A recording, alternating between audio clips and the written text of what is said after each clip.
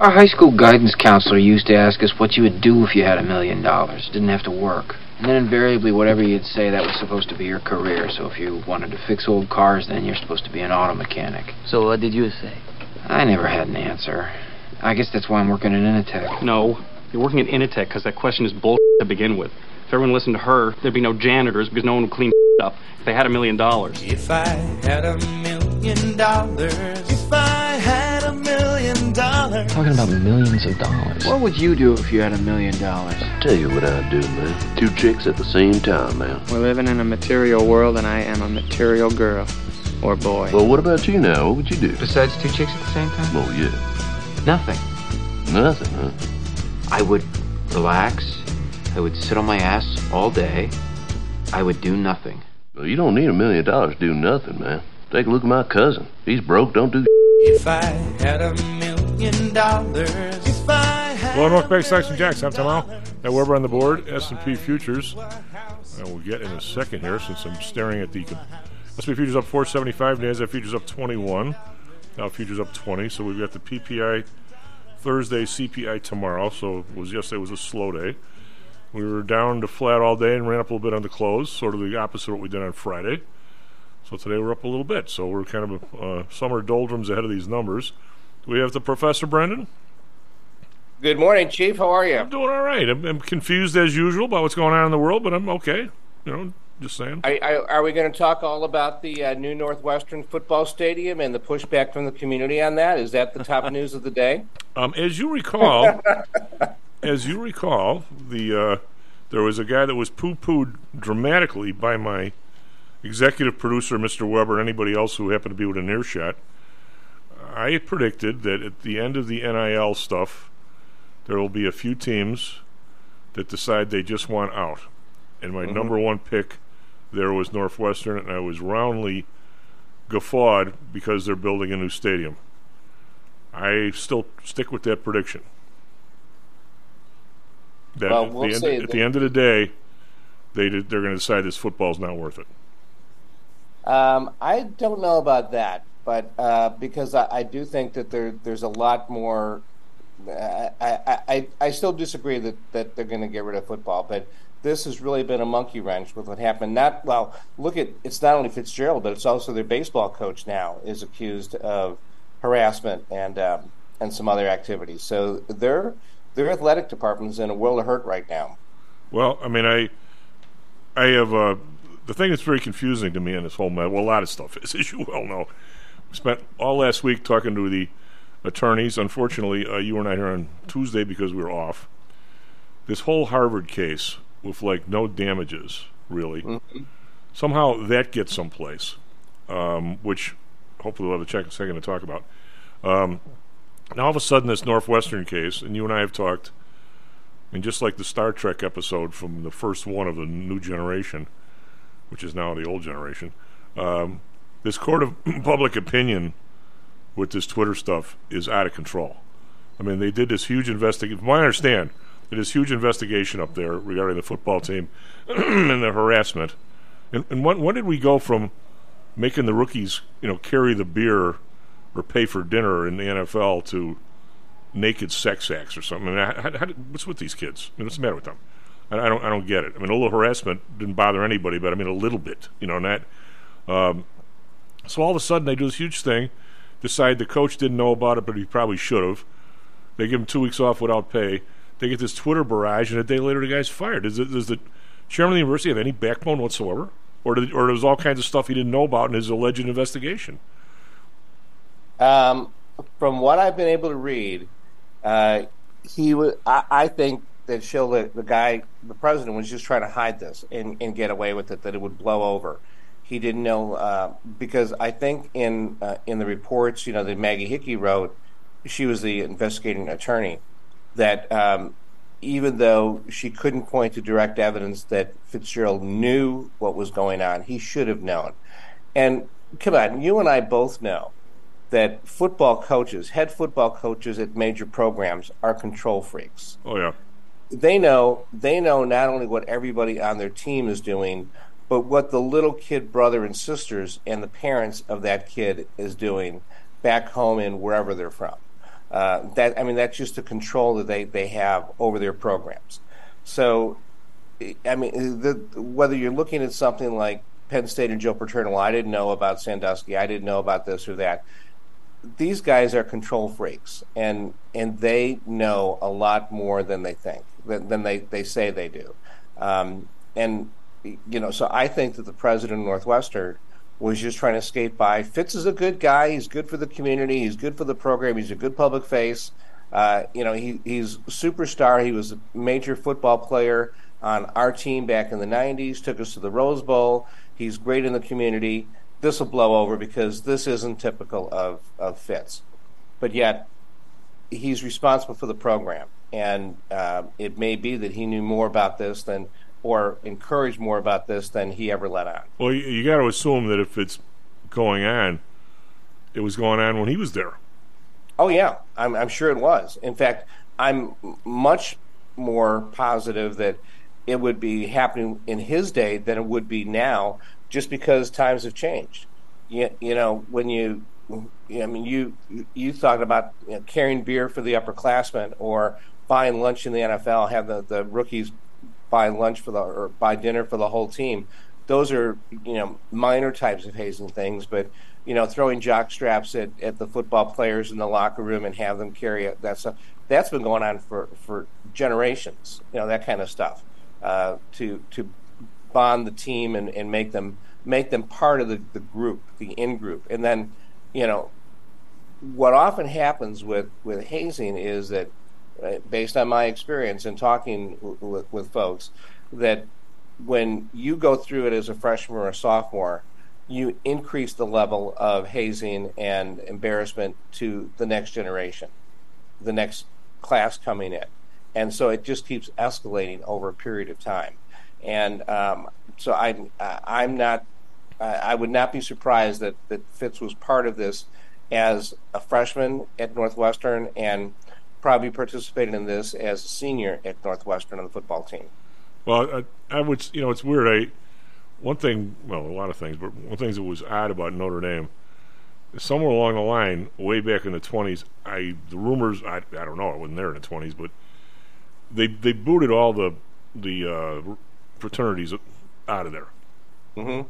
So there was never anything like that I saw. I went to a Rush night party when we were like juniors. We went up to Northwestern for some reason. Somebody said, let's go up there. All these fraternity houses are trying to get people to show up, and then they're carrying the guy out over.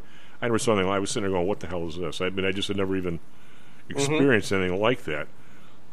So I know that at Notre Dame, supposedly the first day of full contact practice, when the sophomores show up and all think they're big shots in high school, the veterans made sure that they had a rough day in practice. I don't know if there's anything ever went any further than that, but the idea of sort of performing sort of weird sex acts when you're naked, I don't know that anybody. I mean, we had some guys that got drunk. We never forced guys to take shots. Nothing like that. That's so out of my window that I don't even understand it. But I really don't. Yeah. I mean, I'm sure it's happened all over, but I just never experienced, never looked at it, never even thought about it. I mean, to be honest with you. Well, you brought up another point, and that is that in recent years there's been many more disclosures about sports hazing, sports teams hazing, and also fraternity Greek life hazing. And the Greek life hazing has caused several deaths for forced drinking. Loyola did have a fraternity, a Greek system, and I know of some hazing incidents that happened as part of that. And that was one of the reasons why I chose not to rush a fraternity, because I was appalled by that kind of behavior, and I was scared. You're a Southsider. You don't put up with that. Yeah, I wasn't gonna do that kind of crap just to be accepted as part of the in-crowd fraternity. But I know a lot of people who did, and it was a way to advance and was a way to be accepted in college life. And I've seen a fair share of hazing in sports teams as bonding types of things, but usually it was more subtle than what you're talking about. Make him carry all the equipment, making the new guy carry all the equipment, or something like that, for a couple of weeks when the season begins. Cleaning up stuff afterwards, but it certainly was nothing like the hazing that's being described here. Yeah, and then all of a sudden you get the guys with the thing that is sort of weird on this, and I keep, as you know, Brendan, I have this. I guess it's somewhat of a good trait, but it's really a bad trait too. I keep following the money and all this stuff. Mm-hmm. All of a sudden now, there's all this bullying on the base. How the hell do you bully on a baseball team, for God's sake? But say you do, and all these guys now are on TV last night. When you can't see the faces and stuff, and the voices are all changed a little bit. What are they? They all want money or what? I mean, quit. Go somewhere else. Yeah. I mean, I don't. I'm. One thing that it is amazingly not mentioned, and well, I'll go on a limb here. There has been incredible problems, internal problems on a lot of the ladies' college teams, because some are lesbian and some aren't. Mm-hmm. And none of that ever makes it anywhere near the press. That's totally off limits. Mm-hmm. And, now, what does everybody in the baseball team want? Money? I mean, they got a bunch of them. Manny, what did we hear this morning? How many are in the transfer portal? The baseball team, like a whole bunch. Yeah.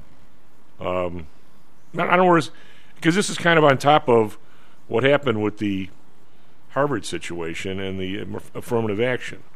Mm-hmm. And I don't understand. Well, I understand how that happens. Okay, I mean, I can tell you chapter and verse, and you can probably. My niece, for instance, went to Whitney Young, which was a terrific experience. It was one of the first magnet schools, if not the first. Mm-hmm. And I used to go to her soccer games, and what a great group of kids. I mean, every walk of life, every color, every shape. I mean, it was a great experience for her. And but then when she went to go to Illinois, they said, "Well," they essentially told my brother, "Oh no, our Whitney Young quota is going to be all minorities because that's where all the really good minorities are." So she ended up going to Wisconsin, where she had every right to be in Illinois. Okay, Mm-hmm. that cost my brother $15,000 a year for 4 years, right? The difference. So there's, and I think back to this Harvard North Carolina case. I'm going to say, Brendan, that if Notre Dame was grabbing guys from Marist or Brother Rice or wherever, they're going to say, hey, all of a sudden that's enough. White kids from the South Side, and somebody's going to get cut off, and somebody's going to let in from somewhere else that maybe isn't as, quote, deserving. This happens all over the place. And whenever it happens, in theory, there's damages. I mean, if I were to go to you and say, Brandon, I think I've been wronged, and you're going to say, okay, what's the damages? The first thing you're going to say is attorney, I'm guessing. How did this Asian case, as legitimate as it was, how did that thing make it to Harvard in North Carolina? Who picked up the ball on that? If you and I went and told our tale, nobody'd give a crap. No attorney would, we'd go over to Kirkland and Ellis, they'd laugh us out the front door. And we're not taking that to Supreme Court. What are you, out of your mind? Go to Illinois. Is what somebody would tell us.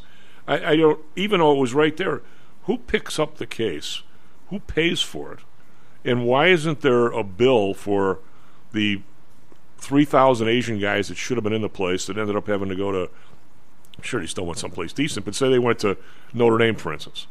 And the difference in starting salaries between Harvard and Notre Dame is $25,000 times 10 years plus interest. By the way, here's your list of damages, pay up. I don't see any of that. I mean, I don't get the whole system and how it seems to work in some places and doesn't in others. It's a big question, Bud, but I'm saying I don't get the connection. Now, these kids from Northwestern, are they going to want money? For the hazing incidents? Or the baseball team, the bullying?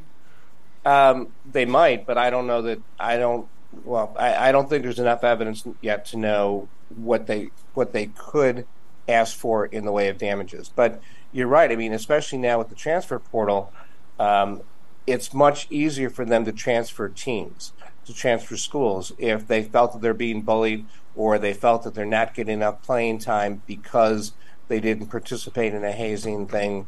That they can easily go without repercussions that would have been in place a few years ago.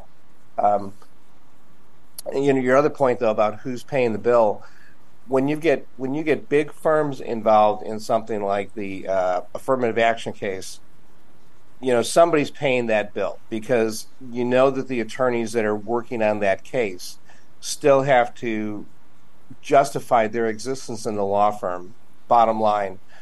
So it's not like they're billing their 2,200 hours and then doing the affirmative action case on the side, which doesn't count towards their billable hours, or bringing money into the firm. So there are ways, they have to generate money. There's only a limit to the pro bono work that a big law firm would look at them doing this kind of work. So some way or another, there's compensation being involved. I think it'll be very interesting to see who does pay for the legal fees. Well, Lou claims that when it gets kicked back to the lower court, he said something about, and I want to run it by you, he said something about in issues of constitutional law, there aren't necessarily damages. When it goes down to the lower court, the law firm is going to present their bill, and Harvard and North Carolina are going to have to pay. That there are damages somewhere along the way. Now, whether each individual student gets to make a claim or not, that I don't think I asked him that question, but he claims the law firm is going to get paid.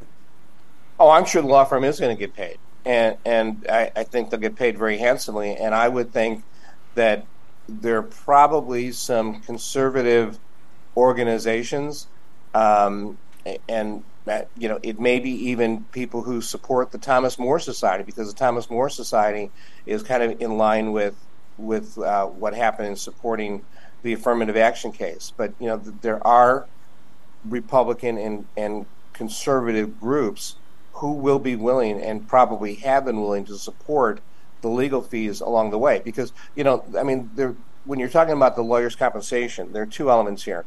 What is the fee that they are going to get, and the second is, when are they going to get it? This case has been going on for a long time in the court system. Like 2016, right, or something? 17? Yeah. So 6-7 years. Those guys are not just stacking up, and that their law firms are not saying, yeah, it takes 7 years to win this case without bringing in a dime or without charging for anything. We'll support you in all of this. That ain't going to happen. So, somewhere along the way, these guys have been having to still bring money into the firm, and somebody is supporting them one way or another. Yeah, I would say it's the thing that, like I said, I mentioned, my niece, I mentioned, guys that I knew. The case, Audrey's friend who recently passed, unfortunately, her son was like the number, I don't know what high school he went through, somewhere Southwest, it was Stagg or one of those places. He's the baseball star, right? And he's number 10 graduate, a big class, a smart kid. Well, the Stanford coach comes out here, wants the kid, gets him an academic ride. And the girl who was the valedictorian, and I think had better board scores too, gets flushed, and so does the guy who was number 3. Well, hell, the thing that when I know a guy. I was never. His wife worked for us, and he was a Harvard guy, smart guy. Anyway, he still does a lot of fundraising for Harvard, and he was telling me years ago that it was, first of all, they were accosted, for lack of a better term, by all the Jewish kids in New York, because they did all the best on the board scores there for a while. And I can understand that. Jewish people are very big on education. And so all of a sudden, they became, and they didn't want them, so they only took a certain amount. And then all of a sudden, then it became the Asian guys, and they only take a certain amount. You could make case anywhere in Ohio that Ohio discriminates against people from Ohio because they get more money from people from Michigan. There's a million of these cases out there. Brendan, to be perfectly blunt, even though I care about everybody, nobody gives a crap about Asians, in terms of being a minority status. Nobody ever cares if they have enough people in school or if they have enough people in politics. They're like American Indians, for God's sake, or Irish. I don't see how nobody cared about these guys. Just happen to be in the right place, the right time, or what? Everybody's pissed off at Harvard, or somebody is. Well, it's not just Harvard; it is the system. But Harvard and North Carolina were two. I think, if I remember correctly, North Carolina is the oldest public university in the country. And How did that ever happen? I would never have guessed that. I would have thought it was Virginia or someplace like that. Yeah, me too. But because of the legacy programs, then they were the targets for the lawsuit. It easily could have been any one of 1,000 other universities that the suit was brought against. If you look at the highest ranked colleges, one of those would have been picked. It just happened that they settled on Harvard and North Carolina. But the same thing is going to be true for most other colleges looking at this. Well, the underwriting theme is the African American community wants to be the only minority. Well, that's the thing. When you're looking at the basis of this, what I think the core underlying basis of this is racism without being seen racist.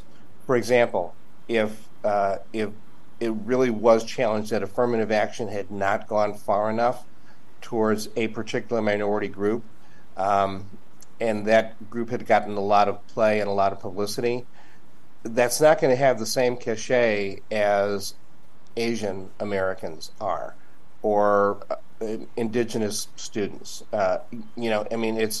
It's really substituting another minority that has. I'm struggling for the term here, but like a better argument that shows how out of order the argument is for racial quotas or for affirmative action. Well, I read something a long time ago about how a minority has to reach a certain amount of political cachet to be considered the minority. Mm-hmm. It was like the Irish had to get strong enough to be considered, somebody that you had to deal with normally. Right. And it's true, the Irish, the Polish, you look through all the Jews, you look at everybody in U.S. history after the Mayflower, and they all went through a period of degradation and humiliation and discrimination until they got enough power, whether it was financial power or political power or something, to be able to fight back. Yeah, I hope they don't push this far enough that if there is somebody of any color or stripe that for some reason is hardship, I don't have a problem with having 10, 15, 20% of the slots for people. I just don't think it needs to become, to the point where, we can only have a certain amount of Asian people. I mean, the biggest discriminator for a while was Notre Dame. When they decided to accept women, their quota was we only have 5 girls' dorms. So Mm-hmm. they only took as many girls as they have that they could house, even though I gotta believe that the first through 10th girls that were said no to on the admissions were probably way more qualified than the last first through 10 guys. There just happened to be more guys' dorms. Yeah, so why don't they use the dorms at St. Mary's? Well, that was another whole issue. I mean, God, that whole thing. The rumor was that the thing broke up because of taking care of the old nuns or something like that. I mean, when I was a freshman, they told the girls going to St. Mary's that they were accepted into like chemistry and biology and pre-med and stuff, which St. Mary's didn't have any programs, and they said you're going to graduate from Notre Dame, and all of a sudden the thing fell apart during my freshman year. And the first people that came over to Notre Dame were girls from St. Mary's that were in majors that St. Mary's didn't have a major of. So all of a sudden you had a dorm full of girls doing pre-med and stuff. So it's not like this. I'm just kind of stunned that it actually made it somewhere to the Supreme Court. It's been going on for my whole lifetime. Mm-hmm. I don't know. Part of that is the political environment and working its way through the courts, and this was ripe to get before the current Supreme Court, working its way through challenges for years and years and years. Well, also, Harvard's so damn arrogant. They actually use the word quota, though, right? I mean, you had to be dumb. You had to be pretty dumb to do that. Yeah, or arrogant. Yeah. Well, which they are. And we only have a couple of minutes here, but what do you make of the other theme we've had? Again, I missed you for 2 weeks. That Harvard is going to say, screw you, we're not going to do anything about it. I mean, I don't think that they're going to, that the Biden administration is going to change their tune on these student loans either. It's going to change the name of the... I mean, the Supreme Court has no enforcement power. I mean, so what if Harvard says, well, we're just going to call it something else? They're going to make somebody write a 20-word... I was going to say a 20-word essay, and if your English is bad enough, we'll say your something's wrong, and we'll let you in. I mean, how do you get around this if Harvard says screw you guys? Well, there definitely will be ways to get around this, because I think the political challenges, whether it's to balance, again, a rough choice of words here, but to balance the interests of Asian Americans, African Americans, Latinos, whites, Europeans coming in, foreign exchange students, Chinese students. When you're looking for that kind of a balance, there has to be a way to distinguish. And whether it's overt or covert, and trying to get a diversified student body, there will be a way to find out. If they don't say that what's your race, what's your ethnicity on the application, there will be a way to say that even though we asked for this for identification purposes to see how it turns out 3 years, 5 years down the road, what our balance is and how this ruling has impacted us, there'll still be ways to understand, probably subtly, as to what the makeup is of the class. And there will be ways around this. We got a dash, Brennan, but one final thing here. Talk about a book that's going to go without a last chapter. The only suspect in the Tylenol murders croaked yesterday. I know. That's wild. Yep. Of course, they weren't going to get him now. He's 76, but still, they had no other suspect, did they, for all those years? Nope, not all those years. And it was interesting when he even came up with the drawings or how the capsules could have been manipulated to have the cyanide in them. Oh, God. And yet they still couldn't pin it on him. It was amazing. I mean, he was convicted of tax fraud for it, and extortion, but he was never convicted for the murders of the case. But that's another example of how a company. We started talking about Northwestern and all right, we have to push this to next week, Brendan. Can't wait to have you back on, buddy. Take care of yourself. The SP Futures up 8, and as is up 35. Be right back, Joel and Connor. Is your business being challenged by the complexities surrounding healthcare reform or other matters related to human resources management? If so, then Cognos HR can help. A longtime friend and contributor to the Stocks and Jocks radio program, Cognos HR provides its clients with a perfect blend of strategic consulting and day-to-day HR management to drive overall improvement in business performance. Companies that join the Cognos HR family are better able to manage healthcare costs, enhance benefit offerings, and improve employee satisfaction by leveraging our access to Fortune 500 benefits. Our innovative onboarding and payroll technology, along with our constant attention to detail, enables us to provide the highest level of quality service to our clients. Now, your time and energy can be focused on generating business and increasing your bottom line. We'll take care of the rest. For more information, call us at 630-401-8810 or search us on the web at cognoshr.com. Cognos HR, innovation in human resources. Licensed in Illinois and Arizona. Hello, this is Tom Howell, the Chief. Confused about investing these days? I suspect you are not alone. Investing was never easy, although at times it may have seemed so. I think one reason behind the current concern, although maybe not explained as such, is how the fluctuation in the American dollar and the associated politics is affecting your investments and your wealth. It may not be enough to make some money in your investments. You may need now to make enough to exceed the amount that your leadership is depreciating the value of the dollars you've worked your whole life to accumulate. That same leadership has seen fit to maneuver risk-free interest rates to near zero. Providing positive risk-averse returns in a zero-interest and declining real wealth environment is by far the toughest assignment I've ever had in my years as a money manager. I'm sure that a lot of you have heard that one way to possibly deal with this problem is to invest in so-called hard currencies like silver and gold. The idea being that they will retain their relative value in the face of devaluation of paper currencies like the dollar. To be honest, I have never been a gold bug. I've always had faith that having enough dollars and a good investment strategy was good enough. Now I'm not so sure. But I do know that if I did invest in gold or silver, I'd want to do it in the same manner as we do at PTI for investments in the market, with defined risk. If you feel the need to invest in gold or silver, we can do it using the same strategies that we use for our protected index program. No matter what you invest in, we feel that you need to know and control your risk. Find us at PTIsecurities.com. That's PTIsecurities.com. Stocks, jocks, Stocks and jocks. Stocks and jocks. You are out of control. Here, right now, right here, right now, right now.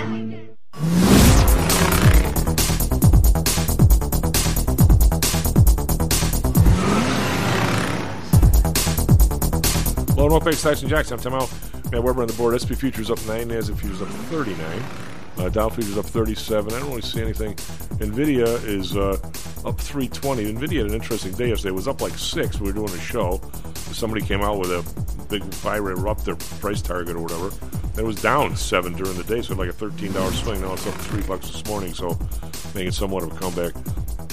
Over in Asia, we've got Nikkei up 13. Call that flat. Hang Seng up 180. It's 1%, but they're still under 19,000, 18,659 as they were at a huge down week last week. Shanghai up 17.5%. Yesterday, like I said, most of this, the Dow was up 209. They were the only ones that was really up. S&P up, well, they're up 10. NASDAQ up 24. That all happened in like the last 10 minutes. Over in Europe, we've got the DAX up 72.5%, the FTSE down 8, that's 0.1%. CAC Iran up 69.1%. UK wage growth had record UK wage growth adds to inflation fears. The rest of Europe markets advance. All right, so FTSE's the only one that's not. Bonds, and this is where the action's been. We're back under 4 after being as high as like 4.6 or something last week. 3.97. The bond is minus 1 basis point, 2.61. Japan unchanged at 0.46. I think the talk is that I could say something nasty like they're now manipulating the CPI numbers, but I think people are expecting a benign CPI number tomorrow, and that's why those bonds have come back down, or 10-year rates have come back down. Oil up 39 cents, 73.39. Brent up 37 cents, 78.06. Natural gas up 3 cents, 2.70. So oil's gone up probably $5 in the last 2 weeks, and now it's upper end of the range. We'll see if it goes back down from there or not. RBOB up 2 cents, 2.58. We've got gold, which has gone nowhere, up $11 today, back nearer the middle of the range, 1942. Silver up 4 cents, 23.39. We've got Bitcoin down 272, but still above 30,000, 30,407. And the U.S. dollar is virtually, it's unchanged against the euro, but it's down against the pound. The pound is getting stronger as the inflation over there continues to go higher. It's up to 129 on the British pound. Eddie, what do you got for us, Travis Weather Sports? 37 minutes past the hour. Good morning to everyone out there. We have one crash to speak of on the area expressways. That's on the Eisenhower inbound just before Des Plaines Avenue, exit 21A. That crash is blocking the left lane and is causing significant traffic delays if you're heading inbound on I-290, so I would avoid that if at all possible. Normal traffic volumes on the Edens and Kennedy for this hour here on a Tuesday. Same for the Stevenson. Southside expressways are looking okay. Off the expressways, we have a crash out in the northwestern suburbs, Route 59 at Schaumburg Road. But everything else looking good out there. Weather today, sunshine early, then we have some thunderstorms rolling in this afternoon. We'll reach a high of 81, and then after those storms pass through, temperatures will drop into the low 70s, where it will be a little bit cooler this evening. Right now it is crystal clear and 71, going up to a rainy high of 81 this afternoon. For our Phoenix listeners, hot and steamy, sunshine with a high of 109. Right now it's clear and 93. In sports, big news around here is Pat Fitzgerald, longtime Northwestern head football coach, was fired yesterday amidst hazing and abuse allegations across his football program. His original 2-week suspension, apparently not enough, so Pat Fitzgerald is out at Northwestern. The home run derby took place last night in Seattle. It was Vladimir Guerrero Jr. Winning the contest and the $1 million prize money, so that's always nice as he dominated that event. Of course, the All-Star game is tonight. That's a 7 p.m. Central Time first pitch on Fox. And as we are in the All-Star break, we'll take a quick look at the standings. White Sox finished the first half 38-54, 8 games behind first place Cleveland. Cubs finished the first half 42-47, 7 games behind first place Cincinnati. And the Diamondbacks are tied atop the NL West, just percentage points behind the Dodgers, 52-39 for the surprising D-backs. Chief. What do you make of the Braves with 8 people in the All-Star team? They're really, really good. Yeah, you think they're better than the Rays? They're at least equal. Joel, how are you, buddy? Doing well, doing well. How about those guys in the home run derby? I mean, come on, the strength and the endurance it takes, those pitches coming out of, very, very impressive there by Vlad Guerrero Jr. taking it, though, man. Those guys, good athletes. Can't always say the baseball players are not in shape after you see that something like that. How you doing today, Chief? Right, well, how many swings do you think they take last night? Like 200? It's an incredible number. Oh my God! I don't even. I just saw them. I mean, they get their little the little break in there, and I don't know. I mean, there's a couple things. Hitting the fastball is one thing. Hitting the baseball, running the ball in from the 1 yard line, or making a layup against an NBA player. I mean, those are some tough things to do. But markets are looking good, Chief. Here, I don't know what's going to derail us here. I mean, we're seeing some inflation out there. Will the CPI and the PPI actually reflect it that way this month? Is what I'm going to be focusing on. I'm going to say no. They haven't reflected it anywhere along the line. Hey, did you see your kiddies? I don't know if we looked at this. If we didn't, you guys went for the high school player in the third pick of the draft. Yeah, that seems to be the trend. For years I've wanted them to get a new GM. They brought in Scott Harris. I believe he came over from the Dodgers, and a little more optimism here. And what a division, right? You're what, 8? We're like 8 games under 500 or 7 games under 500. We're only 5.5 out. So bring in the young blood. It seems to be a trend in baseball. Put them in the minors for a couple years and bring them up. Well, that Cincinnati team is. I was listening, and I know we have markets to talk about. I actually want to talk to you for sure on how volatile this 10-year rate has been. But what do you make? I saw Maddie. I just happened to listen to the score for like 2 minutes the other day, and they were talking about Otami, who's going to deserves a lot of money. The guy's special. But he's looking to get more money than all 8 guys of the Braves that are in the All-Star game are paid combined.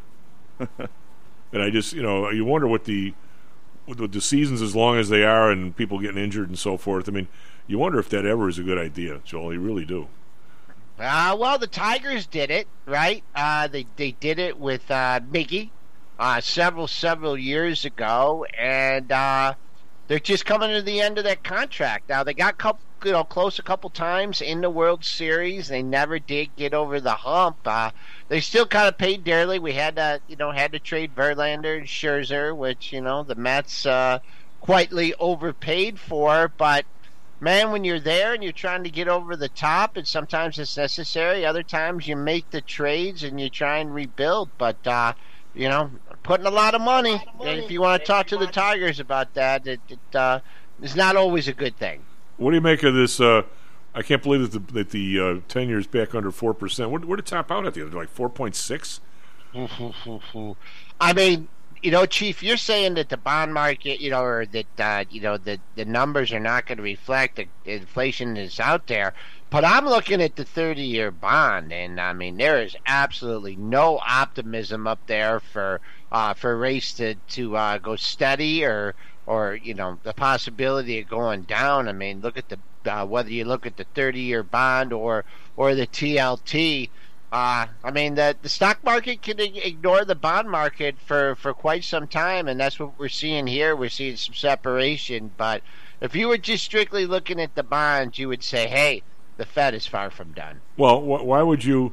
I mean, I think, as you know, this is my theory, well-founded, by the way, in monetary theory. The inflation bubble that these guys put into the place is of the value or the number of 35 to 40%. That's what they, in 2.5 years, they increased the money supply by 40%. And the next year and a half of allegedly fighting the inflation, that's come down 4%. So what the hell kind of fight is that? Just saying. A weak one. A very a feeble one. So I mean, anybody who thinks that there's there's inflation, Joel, you haven't even thought about trying to get a roof, trying to get some windows, trying to do anything that you haven't done in 2 years and compare it to where it was 2.5, 3 years ago, and it's 35, 40% right on the number. Higher than it was. Except buying a TV. Except for buying a TV. But how many TVs do you need? I mean, yeah, you're right. Except for buying a TV and except for your cell phone bill. No, it's there, but you know what? The market is showing a different story. We'll have the data. I mean, the comparisons are going to start to get more difficult. I think, I don't listen to the other Fed heads, but I thought it was a hawkish pause last time, and some people are agreeing. I kind of feel more disagreement over there, but market's looking through rose-colored glasses right now. We got our major resistance up there at 4,500, and we take that out, and it'd be hard to make a case against not making new all-time highs this year. That's just what the numbers say. Okay. I got a hop. All right, bud. Blue. We'll take talk care. To you next week. SP futures up 7. NASDAQ futures up 31. We're going right to Kenny. Kenny, how are you, bud? I'm good, sir. How are you? I'm doing all right. Hanging. We had a nice weekend here. We had last weekend was kind of a washout. This weekend, nice. I hear you guys are hotter than hinges of hell in Florida. I talked to a client down there yesterday. Yeah, no, I'm actually up in Cape Cod for the month of July. I was in Nantucket over the weekend. It was absolutely beautiful. Wow. I went to Cape Cod once for a few days. Of course, it rained the whole time. Right after I graduated college, we spent some time in West Dennis. What a nice place. You know where that is? Yeah. Listen, I grew up here as a kid, right? So for me, it's like coming home. And so we took the month of July and came up to the Cape, and then we'll go back to Florida in August. Well, one of my buddies from college, his dad and his mom they had a little place, maybe You two there? block. Yeah, I'm here. They had 2 blocks off on the Cape from the water, and three fingers of property became available, and he bought one of them. And I guess they could have swung the 3, but they bought one of them. Kenny, it was the nicest spot. They had the West Dennis beach. All you had to do is walk left 3 houses and walk around, and you're on the road to the beach. It was right there. But behind the beach came I don't know, whatever you call it, a little finger of water down to the river, so you could just sail out to the river and out to the ocean. Yeah. So you had the water and the beach right there. It was unbelievable. Yeah. And I had a nice time for 3 days, even though it that's where rained. we are. So we're at Buzzards Bay, which is just on this side of the Bourne Bridge. So, it's quote unquote the mainland side. And so people that go down over the bridge, down further down the Cape, like West Dennis or Harwich or Chatham, they'll say to me, you're not on the Cape. And I'll go, well, that's interesting because I'm right at the mouth of the Cape Cod Canal, and I walk out of my house right down to the beach, jump in my boat, and I can be at Woods Hole and Martha's Vineyard in 40 minutes. Wow. Why didn't there used to be a railroad out there, and they bleep canned? Why? It'd be a perfect spot to have a railroad, I would think. Are we having trouble with Kenny? There is a railroad. There is a railroad, but it's not anything like New York. Where they it's very seasonal, and it's difficult to take. It's not very efficient. Okay. But yes, they do have a railroad. Well, good for you. What do you think? What do you make of this market? Were you riding the interest rate bus the last few days pretty good, or what? Or all of a sudden that's become? Yeah, I'm here. I don't know why you're breaking out. I'm hearing you. Matty, are we having an issue? Yeah, there seems to be a delay. I don't know if he's having an internet connection. Hey, Kenny, if you can hear us, hang up and call back in. Yeah. I don't understand. I thought last week we were going to see them. Yeah, Are you there? Yeah, we're here. You're blinking in and out. All right. Are you going to dial back in? Yeah, he's going to dial back in. We'll give him a second. That was weird. It sounded like, it seemed like there was a delay. So after he would talk, he wouldn't hear anything for 5 seconds, and then you would start talking, and he'd be like, "Hello."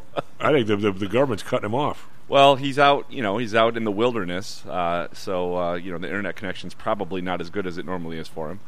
Are you saying that the Cape Cod is a? All right, Matty. What's the difference? Why I've got you for a second. What's the difference between a competitive balance round and a compensation pick? Good question. I assume competitive balance is some sort of penalty for teams that outspend everyone else. We got him back? We got him back. Kenny, can you hear us? Yeah, I can hear you. Can you hear me? Yeah, this time we're good. Oh, yeah, right. Before you was like you were on a tape delay, like if you were on something. But now you're good. Yeah. So anyway, I thought last week that we were going to start to see the market pull back. I think it has to happen. We were talking about it. We had 2 days of a pullback, and then yesterday we saw the market rally again. Although today it's struggling.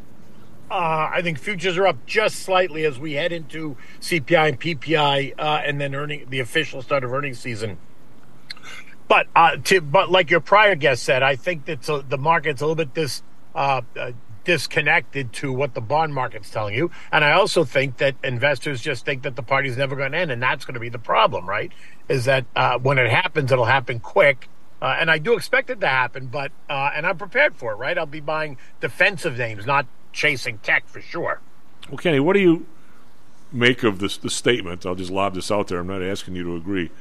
I think one of the big differences between the bond market and the stock market is the bond market looks at the inflation numbers and sees that the rates are going to eventually go up if inflation is high. But the stock market is just like buying chicken. If the inflation number is high, the stock market inflates just like chicken. There's a big difference. I mean, if you double the money supply, you're going to double the stock market. You're not going to double the bond market. No, that's right. But the money supply, hasn't the money supply come in, or is it?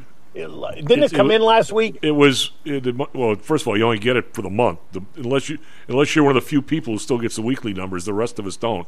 Right. I'm going to say I just looked at it yesterday, Kenny, and from February of 2020 to whatever it was last year, money supply was up 40%, and in the 16 months these creatures have been fighting inflation with teeth and toenails and everything.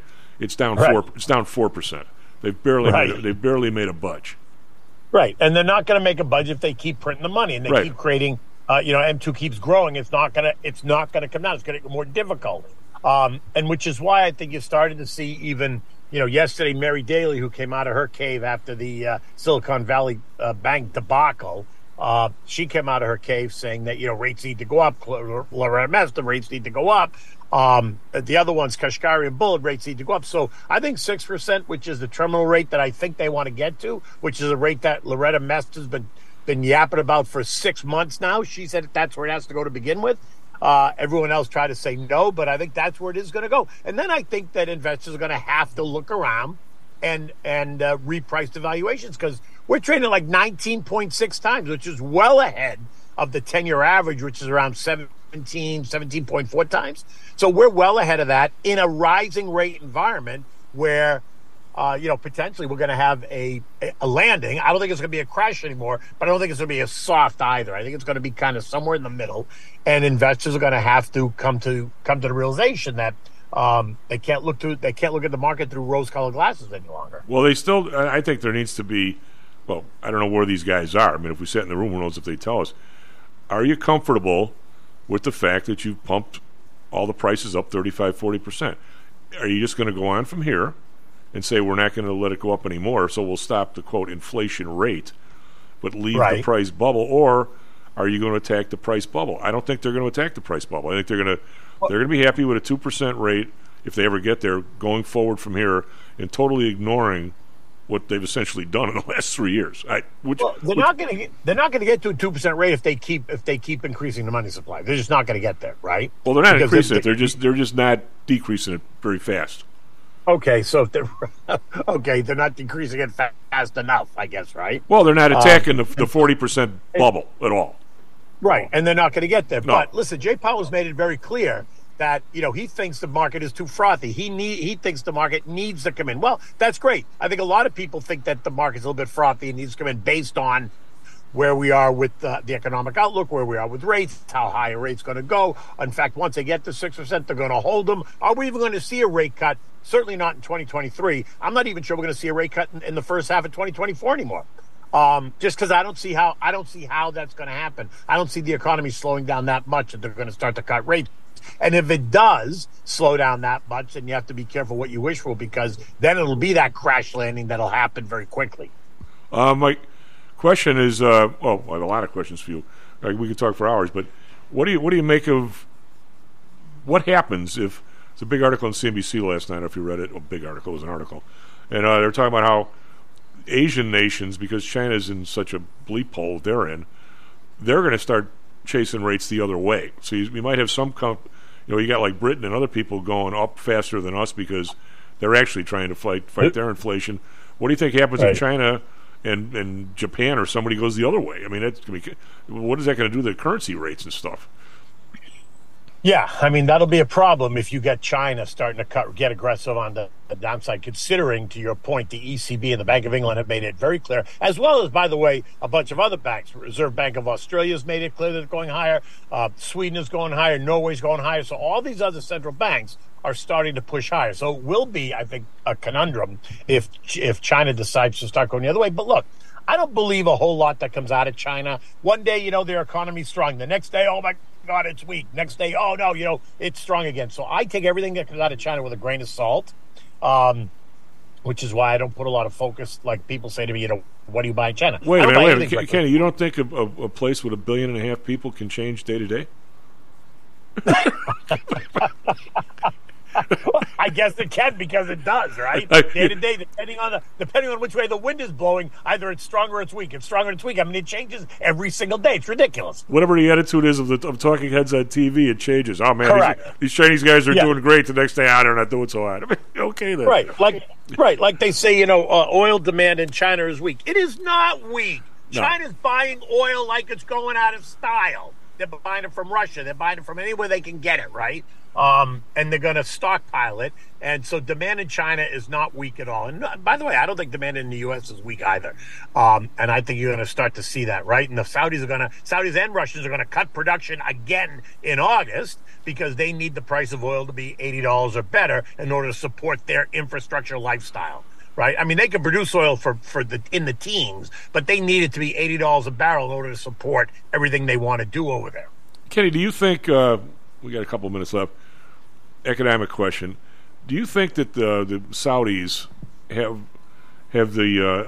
I don't think that the oil market is inelastic enough now for them to be able to manipulate it like they used to be able to. I mean, back in my day, when I say that, let me explain for listeners what I'm talking about. In my day, if they cut their production 10%, the price went up 15 or 20. So they actually ended up ahead of the game money wise. I don't think they're there anymore. I think now if they cut their production 20%, the price goes down 2%, and they've got less cash in the bank.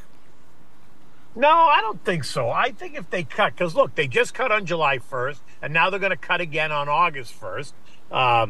And oil, last 2 weeks ago, oil was trading at 65. It's now trading at 70, almost 73.5, and it's testing intermediate term resistance. I think I'm in the other camp. I don't think it's as elastic as it used to be. To your point, I think when we were much younger, I think they had much more of a role in controlling the price of oil. I still think they can, and I think they do, because we're no longer the swing producer the way we were under the prior administration. So I think that's part of the problem. If we become the swing producer again, then I think the answer is no. I don't think they can control it as much as we can. But right now, I think they're held back. I'm thinking they might be on the bubble. If they cut themselves 10%, I don't think they can guarantee a 10% increase in price like they used to be able to. We'll see. I mean, we're going to find out. Why do you? Not a political question. I don't really like. Why? You're about the 10th person that has mentioned to me the difference in the administrations, and yet just about all the decrease in oil production, I'm not saying it was his fault, came in the Trump administration when the oil got down to whatever it was, and we went down from however many rigs. The huge dip in rigs came when Trump was in. I'm not saying it was his fault, but the idea, that's why you and I know this oil thing is such a long-term deal. There's actually like twice as many rigs now under this guy's administration, even though it doesn't like oil, than there was under Trump. I don't think the presidents even control this. Well, to your point, though, oil had collapsed, right? Yeah. It was trading down at 20. I mean, it went negative there for a day and a half. Remember when that happened? Well, that was IB. Right. Yeah. And so oil producers couldn't. I mean, they were choking to death because it was well below even their break-even point. Right now, it's well above again. I think it costs us in this country about $45 a barrel. Right. I think that's depending on where you are. They're all different. Right, depending on where you are, but it's certainly not $70 a barrel, right? No, it's more no. in the somewhere between 40s and 50s, I imagine. So up here, we're making money. But I think demand is strong. I think demand around the world is strong. And I don't buy that argument that, there's declining demand and the central banks are going to bring the global economy to a halt. I just don't see it. Yeah, I don't either. But the demand is not. I mean, every year in the last, however, the individual demand per person, even with gas cars, you get twice as much mileage as you did 30 years ago. I mean, but then you got an awful lot more people too around the rest of the world. So you're right. And you've just got more demand, right? You've got a crazy. I mean, all you have to do is look at any one of the airports. They're crazy. People traveling everywhere they can go, all around the world, not just Americans, but Europeans. Everyone's traveling everywhere. So there's much more demand for jet fuel, much more demand for diesel fuel in other parts of the world. And so I don't think demand is declining at all. I think it's only increasing. If you're closer to this than me, if you had to guess, last question, right now, do you think the airline capacity is what it was before COVID? I think they're still probably down 15, 20%. Yeah, I don't think it's anywhere near what it was prior to COVID, and that's baloney too, because we gave them all that money to kind of keep things status quo, and now you can't get enough people in the FAA, you can't get enough people flying the planes, you can't get enough stewards and stewardesses on the planes. It's ridiculous. So no, I think it's below where it was pre-COVID. Yeah, I mean they've had a little bit of a cartel squeeze on the traveling public, I think. Yeah, no doubt about it. Can you take care of yourself? I like the idea. By the way, you're doing a lot better than the client I talked to in Florida was sweltering up in the Cape. Good idea on your part. Goodbye. Goodbye. SP Futures up 9, NASDAQ Futures up 41. Be right back, Professor Helsnar.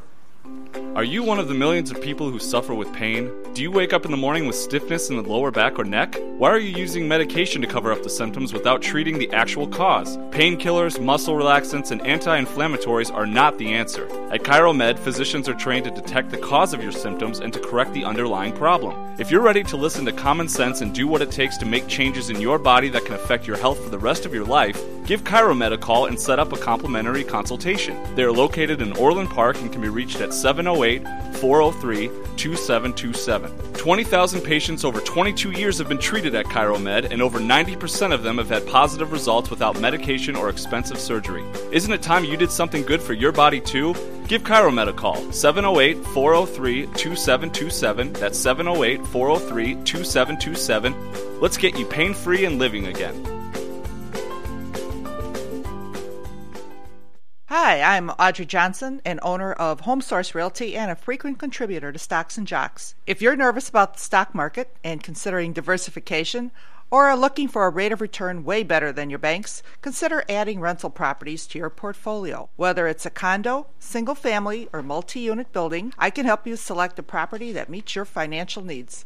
Call or text me at 708-349-3456. That's 708-349-3456, or visit my website at myhomesourcerealty.com. That's myhomesourcerealty.com.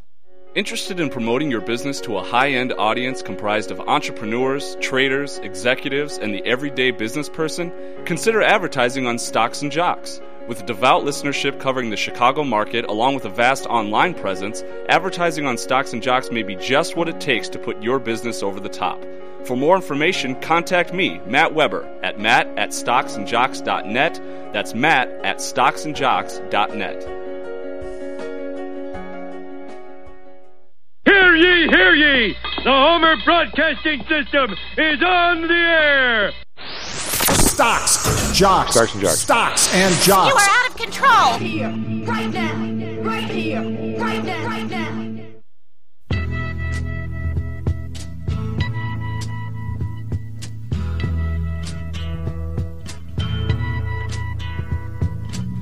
There's something happening here.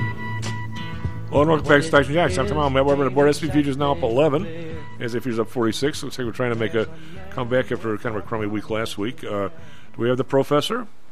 Hey, good morning, Tom. How are you?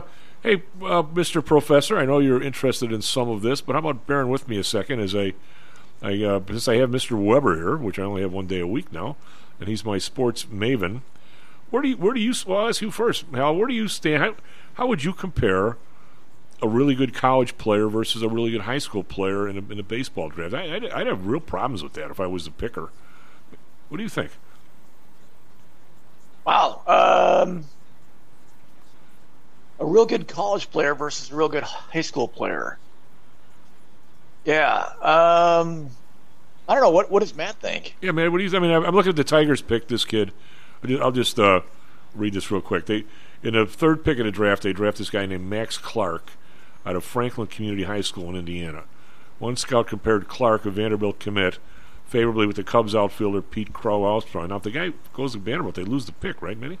They compare him to Pete Crow-Armstrong. But they get some sort of compensatory pick for that. It must be one of the picks we're talking about. Yeah. But I don't know if you want... Boy, you don't want to pick after the first round when you got a third round Exactly. pick. You better be confident he's signing with you. Yeah, the reason... So my thought on that briefly is I really don't like taking a high school kid if I can avoid it. Now, there's can't-miss high school talents, like Bryce Harper was one of them, and there's many over the years. Kerry Wood.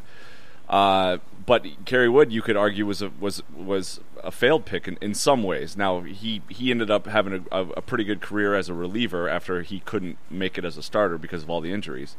The talent was obviously there, but, you're getting worked like crazy. There's a couple reasons. One, there's risk, like Chief just pointed out. You take a high school kid, there's risk he won't sign with you, and then you lose that pick. And if it's later in the draft, maybe you don't care, but if it's a top 3 pick, that's a big deal. 2, high school guy is probably, at best case, 6 years away from making it to the big leagues. Unless you're Al Kaline or somebody. Yeah, and even the best of the best are 3 years away. But probably he's 23, 24 years old before he makes it to the big leagues, whereas a college guy is typically 2 years before he makes it to the big leagues. Now, that's not always the case, but I'm saying for a top 10 pick, that's usually how it would go. So your wait on your return is much slower, or if you take a high school guy. And then lastly, you see it all the time where a guy's drafted in high school, not necessarily a top 5 pick, but maybe a 10th round guy or something is drafted in high school, decides to go to college, and then by the time he's eligible in college, he's nowhere to be found. Yeah, he's not even a guy you would draft again because his trajectory didn't pan out like you thought it would. Because there's still so much time between the draft and when he's big league ready when you take a guy to high school. Now you also see it sometimes where a guy is drafted in the 20th round out of high school and then out of college he's drafted in the second round. Well, in that case, there's a lot of value by taking a high school guy in the later rounds. But in the first round, I really want to take can't miss college guys if I can. And that's sort of my philosophy. What premium do you two mavens put on during the College World Series? And they kept talking about the guys that spent the last summer in the Cape Cod League that proved they could hit with wooden bats were a real premium, too. Do you put a premium on that? I've never even thought of that, but evidently I'm sure it's probably something you want to consider. Well, I mean, they do have ways of projecting the way a guy hits with an aluminum bat, how he'll hit with a wood bat. But if you can actually see a guy hit with a wood bat in a competitive environment like that league, then I'd say it's a good thing. I don't think it's a deal breaker or anything, but I think it's more data. There's a great line here, though, about this guy. It's a fair consideration, but keep in mind that certainty is for the funeral director and the taxman, not the baseball scout. What would you say about economists, economic professors? Are they as certain as the funeral director or the taxman? Or well, the good ones are like Bill Clinton. It depends on what the word "is" means, right? Oh, yeah. What are you asking me? In what context do you want my answer? Right? God. Yeah, and then economists are really good at when they're asked a question they don't know the answer, they kind of spin the dialogue in a different direction. Hey, well, that's that one. The guy who comes on from Wharton on TV does that all the time. But whatever. Well, that's anyone with good media training, that's right, true. Chief? Oh, You always talk about that. I mean, I call it pulling a Sarah Palin, right? Yeah. Don't answer the question you can't answer. Answer the question that you're not asked that you can answer. Exactly. You pivot to something that you do want to talk about. Well, you pivot to your message. You Exactly. don't want to lose your message. Yep. So what you? Yeah, but Sarah Palin was at least hot. I mean, I couldn't get away with that. I mean, well, I think she was very attractive early in her career. I don't know what happened to her. I saw on the Gutfeld show. I don't know, 6 months ago or so. It's called age, Hal. Yeah. That's what happens to all of us. Anywho. Yeah, she actually looked like a lot of my friends on Facebook are grandmas, and they don't look like grandmas from the 60s, 70s. And Sarah kind of looks like a grandma that went to the beauty shop a lot. Well, it is. I mean, I remember those days. What my parents and all the neighbors and stuff looked like, and they, my mom actually looked great, but she was always one of these. She was one of the few people that was working out till she was 80, still going to yoga classes and stuff. But well, your mom did that? Oh God, yeah, she was one of the originals. She's setting a first lady, trendsetter, huh? Well, first lady who had a bike in the neighborhood and the whole bit. I mean, wow. But no, she never had. She was still taking college classes at St. Xavier's, for older people, the history and stuff, and still doing her yoga and bowling and everything else until 6 months before she died. I mean, and she never gained an ounce, and she was in great shape. Now, me, on the other hand, I've gained a few ounces, but I mean, you look at those people. There's a guy, economics guy, the other day, and he was talking about how he was showing pictures of his dad who went to World War II and, fought in God knows how many things, and all they did was smoke and drink over there as much as they could. Everybody smoked. They gave everybody free cigarettes. And then he came back and worked in some factory and whatever else. He showed a picture of his dad at 46 and a picture of him at 64. You absolutely would have guessed that he was younger than the old man.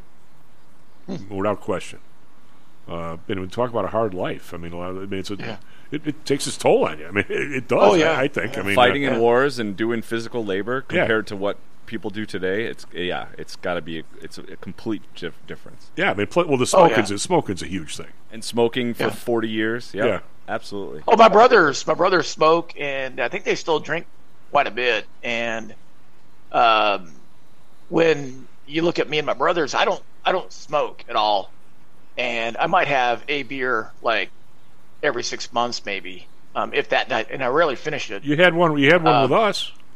Yeah, I did have. Yeah, but I think the last time I can't remember the last time I had one. But my brothers, they like to smoke and they like to drink, and it puts some time on you, man. It does. Man, I think especially smoking. I think he just said the last time he had a drink is when we were buying.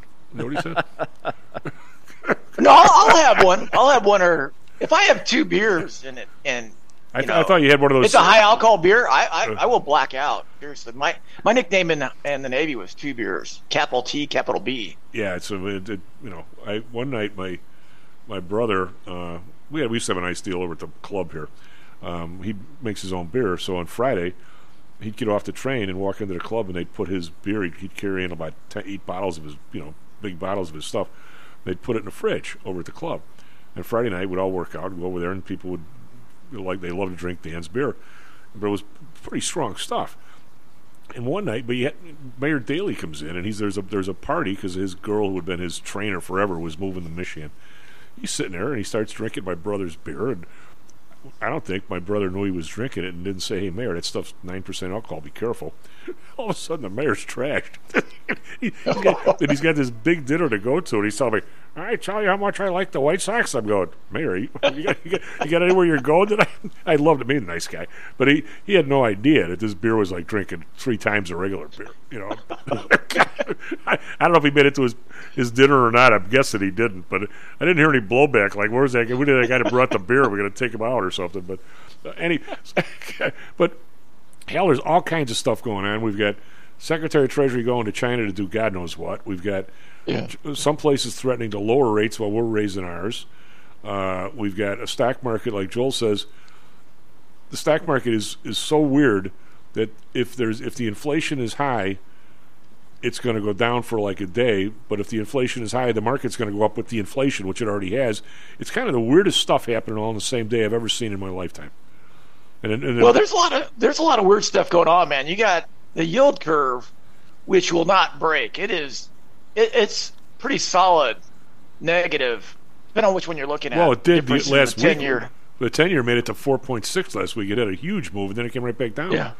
Well, I'm looking at the Fred database numbers, and over a couple like last year or so, it's pretty steady. Where it is right now, it's pretty steady negative. I mean, it'll move in a small range, but it's pretty steady, both with the difference in the 10-year and the 2-year and the 10-year and the 3-month. They're pretty steady in their area. So that's kind of weird. But if then you on top of that, you have... Say, if you would have had the spread on where you are betting, investing, that the 10 is going to come up in relation to the 6 month. Last week you had a huge winner for about 8 hours. Yeah. And now you don't. Yeah. You had a day to take it off instead of saying it. Well, yeah. I don't have up to the minute information, and I'm not trading by the hour like you probably are. I'm looking at like longer term runs here, not like within the day. But if you just look at, because I think what you have is a lot of noise in the day, and people overreact, and you have algorithms that probably create an overreaction. So if you look at a longer term, it's pretty settled in, and it seems like it's like, is it the new normal? Well, last week you were, because of the holiday, you were not on. I think it was Wednesday morning. Maddie wasn't here last week either. Wednesday morning I was doing traffic, weather, and sports the first time in the morning, and the 10-year rate had gone from 3.6 something up to like 3.8, right? Well, they sold $1 trillion worth of bonds. I'll get to. I don't know. It's 6:30. I said, looks like it might be going to make its way to 4. At 7:30, it was 406, and then after the number came out at one point on Thursday morning, I think it hit 4.6, and now it's back under 4. So I'm saying you had a massive winner if you'd. I mean, the spread, the yield curve moved 0.9 of a point in 48 hours, and now it's right back down. I've never seen anything like that.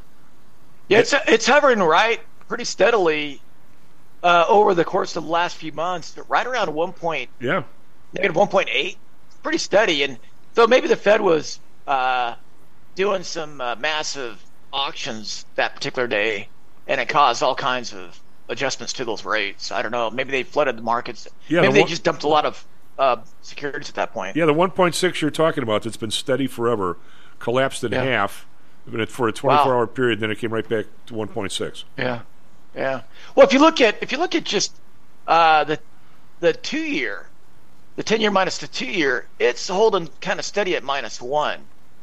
So those are pretty negative slopes for the yield curve. Well, if you look at it all the way back to the 1980s, it's pretty negative. But if you take the Fed out of it, which is hard to do, but if you took the Fed, you can't take the Fed out of it. You can't do that. But if you look at it and you say, what does, and I know, God bless you, you ought to be able to do this, but we're both laughing at how stupid it is to even try. But you should look at, it and say, okay, the risk-free rate is 3, right, which it ought to be, or 2.5, and then there's the inflation expectations. And if you look at it, you're going to say, okay, that means today that people's inflationary expectations are 2.5% when they're obviously a lot higher than that. And oh, by the way, in 10 years, this Fed's going to be so successful that the inflation is going to be bound to less than 1. Hell, who believes that? Maybe some government workers. I don't know. I don't believe that. So somebody taking pills of their own chemicals or something. I mean, something. Yeah. It's not even. You look at the 10-year tip spread and the 5-year tip spread, and they're pretty solid in at elevated levels historically. I think the 10-year tip spread's about 2.5, and it's been hovering in that area, pretty close to that for like the last 4 or 5 months. I mean, maybe even longer than that. It's pretty steady at 2.5. Well, do you think? I think, and that includes that's investor expectation, right? So all that stuff is priced in. But the question I'm clumsily trying to get to is it investor expectation, or is the Fed so deeply involved? I mean, for the last 20 years, if you look at what the inflation rate has really been and where the interest rates have really been, the real rates. We've basically been in a negative. When I say the nominal rates, the real rate of interest has been negative for 20 years. Yeah, I agree with that. Yeah. Do you think they can pull that off for another 10? I guess they're going to try. I don't know. I mean, I'm not sure what the Fed can do. I mean, the Fed it wants to be restrictive, but at the same time, is it really being restrictive when lending is still way above pre-pandemic trends? I don't know. I mean, I don't know what the Fed can do. If it tightens any more, it's going to cause a severe recession. Well, if it doesn't tighten, it's going to reinflate. Okay, now what you just said, they blew the money supply up 39.6% in 2.5 years. In the year and a half since they've been supposedly fighting it, they brought it back down 3.9%. Now, you can call that a fight if you want, but it's a pretty feeble one. What are they even doing, you think? I can't even. I don't even know what they're doing. I think they're saying that the inflation right now, the price level we're just going to have to deal with, and we're just going to cut it. We're just going to make sure it doesn't go up too fast going forward. I think that's the policy they're in. Are they admitting that? I mean, what are they doing? They're not really trying to fight. If they were really trying to fight before, they'd be hacking this thing down by 10% in the next 6 months. But they're not about to do that. Honestly, I think they're in such trouble that I think the current leadership is just trying to weather the storm. I don't think they know what they can do. I don't think they know anything at this point. I mean, I think they're just trying to run out the clock and pass this football on to the next person, because whoever takes this over is going to have a real mess. I mean, you look at housing. I mean, the all transaction house price index for the United States is sitting at basically 600, and it was at about 390 during the bubble. That's where it peaked during the bubble, and since the pandemic, it has almost gone straight up. So who benefits from that? Well, average Americans don't. No. So it created a huge amount of inflation, and we're seeing it in home prices. And nobody talks about the home market being a bubble. It is a massive bubble.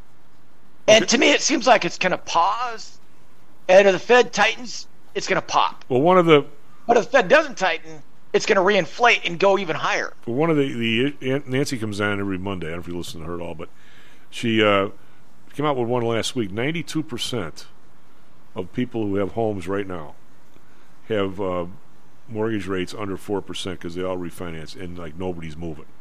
Yeah. So I mean, yesterday Audrey was on, and John Flanagan, and they both are tight with that market. Obviously, Audrey is. It's her living.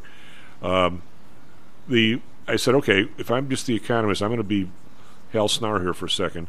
If you give a class in elementary economics, and you say a house is going for $400,000 and the mortgage rate is 3%, and now the mortgage rate goes to 6.5%, what happens to the price of the house?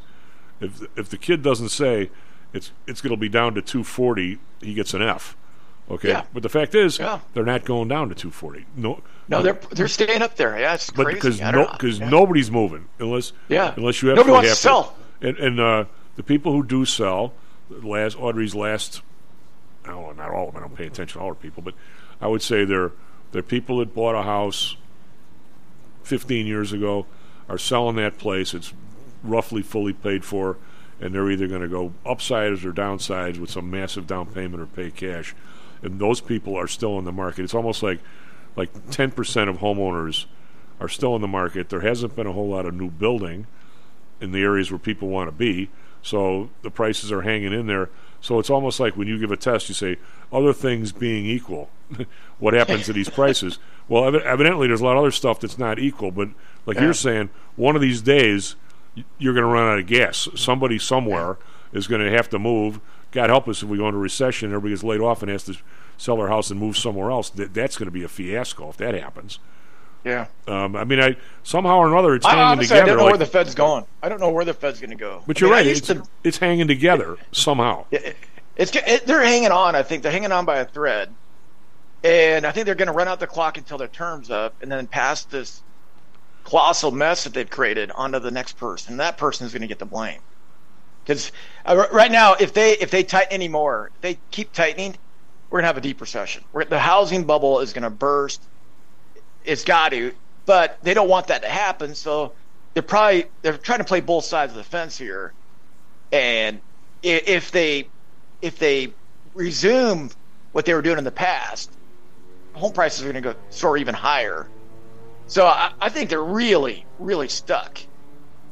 Yeah, I think they are too. And that's what happens. That's what happens when you intervene in markets like. I mean, we got away with it for a while, but when you intervene in markets like we're doing now, you get crazy things. And that's why I think you're seeing these crazy movements in the stock market that you were mentioning earlier. There's so much intervention in the markets right now; it's unreal. I mean, for example, if you want to end this dang war in Ukraine, let's loosen up the energy markets, unleash it. We'll okay, we'll print a bunch of crude oil. We'll drill a bunch of natural gas. We'll dump that on the market, drive the prices of crude oil and natural gas down to historic lows, bankrupt Russia. Russia gets out of the war. They can't fight the war anymore. Ukraine is liberated. And in the meantime, we can build these next-generation nuclear power plants to power the electric vehicles that government wants us to drive in the future. Wait, but policymakers aren't even doing that. Hell, that's way too long-term thinking. They're not doing that. No, well, so obviously they're profiteering from this war. Well, some people are. Yeah. People have always been. There's always been. As my mother. But hey, it's not me. No. And my neighbor. It's DC, the Beltway. Well, every time there's a war, some people profit and some people's kids die, and they're usually not the same people. Yeah. Well, I think most of the people in the United States, probably everybody under the 80th percentile in terms of household medium income, I guarantee you they're not profiting from this thing. Oh, God, no. People at the top are profiting from this war. I think the people on the top have so much dough, they don't even know what to do with it. Yeah. Oh, yeah, they do. I looked at hedge fund margin debt last night. I couldn't sleep. I'm looking at margin debt last night. And margin debt from hedge funds went from basically zero, and it exploded about 4 years after interest on reserves was put in place to help the Fed, quote unquote, fight the housing bubble crisis. It just exploded. And I'm wondering what happened in 2012, what rule happened, or did they just discover it late? But you see a huge increase in margin debt from 2012 on for hedge funds. And it has to coincide with the Fed's balance sheet and just printing money. So you look at who's benefiting. It's definitely the top 1%.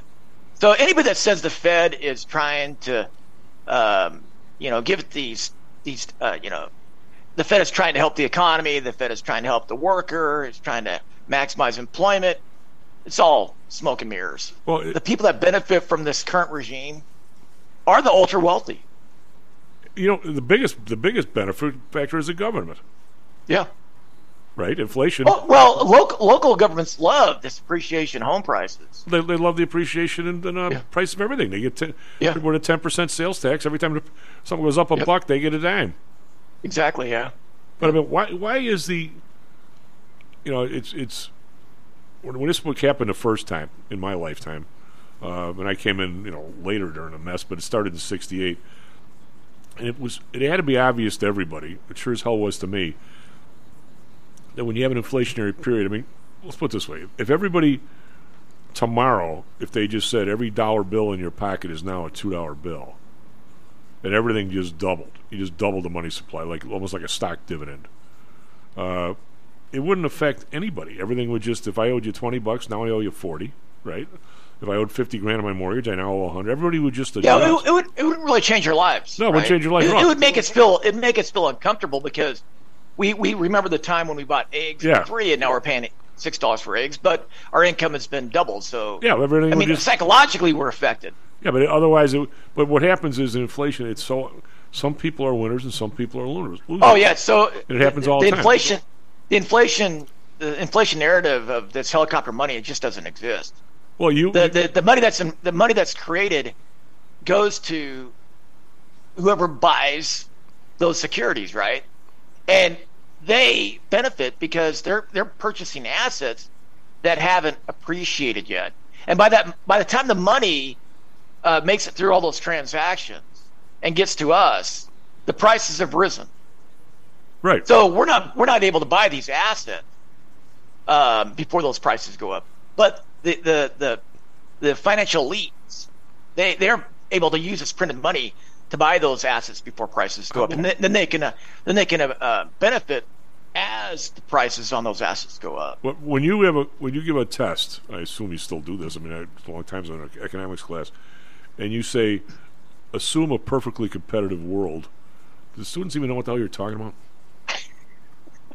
Well, I think they do on places like StockX. Kids today are experimenting with economics in ways I can't even imagine. They're buying and selling limited run shoes on this app called StockX. Oh yeah, I heard about that. They buy shoes for like $200, They wear them for a couple months, take really good care of them, and because they're such a limited run, then they turn around and like 2 months later and sell them for $400. So they're experimenting with things like that, and government hasn't stepped in to protect them from speculation. God, but what I'm saying is, if you were to, in a perfectly competitive society, grade me on this, Mr. Professor, over a long period of time, unless rules change, unless some kind of weird crap happens, there should be no advantage in renting or owning anything. Right? It all should come out in a wash with the normal rate of return. Yeah. But that's not what's happened. We have absolutely favored people that own versus people who don't.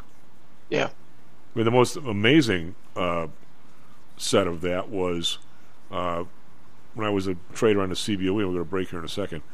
I had always hired people. I was a real believer in the business. Talk about being the dumbest man on earth. I was a believer in the fact that this was an entrepreneurial thing. This was it's a great place to be. We were going to be making markets for 100 years. And why do you want to own a seat when you put somebody on? You just lease a seat. And who would have thought that I had 10 people working for me, that 10 years later all of us would be out of a job, and the people who owned 2 of the seats changed all the rules to where that all of a sudden you make money by payment for order flow and charging for quotes and stuff, and now the seat owners, if you had 2 seats, you never have to work for the rest of your life.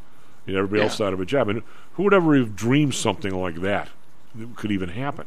And yet it did. Well, that happens a lot in the licensing realm, right? Like my friend Peggy from high school, she was trying to get a nursing degree, and all of a sudden the nursing licensing group in Oregon decides that nurses at that time, they added a class to their curriculum, Algebra 2 or something.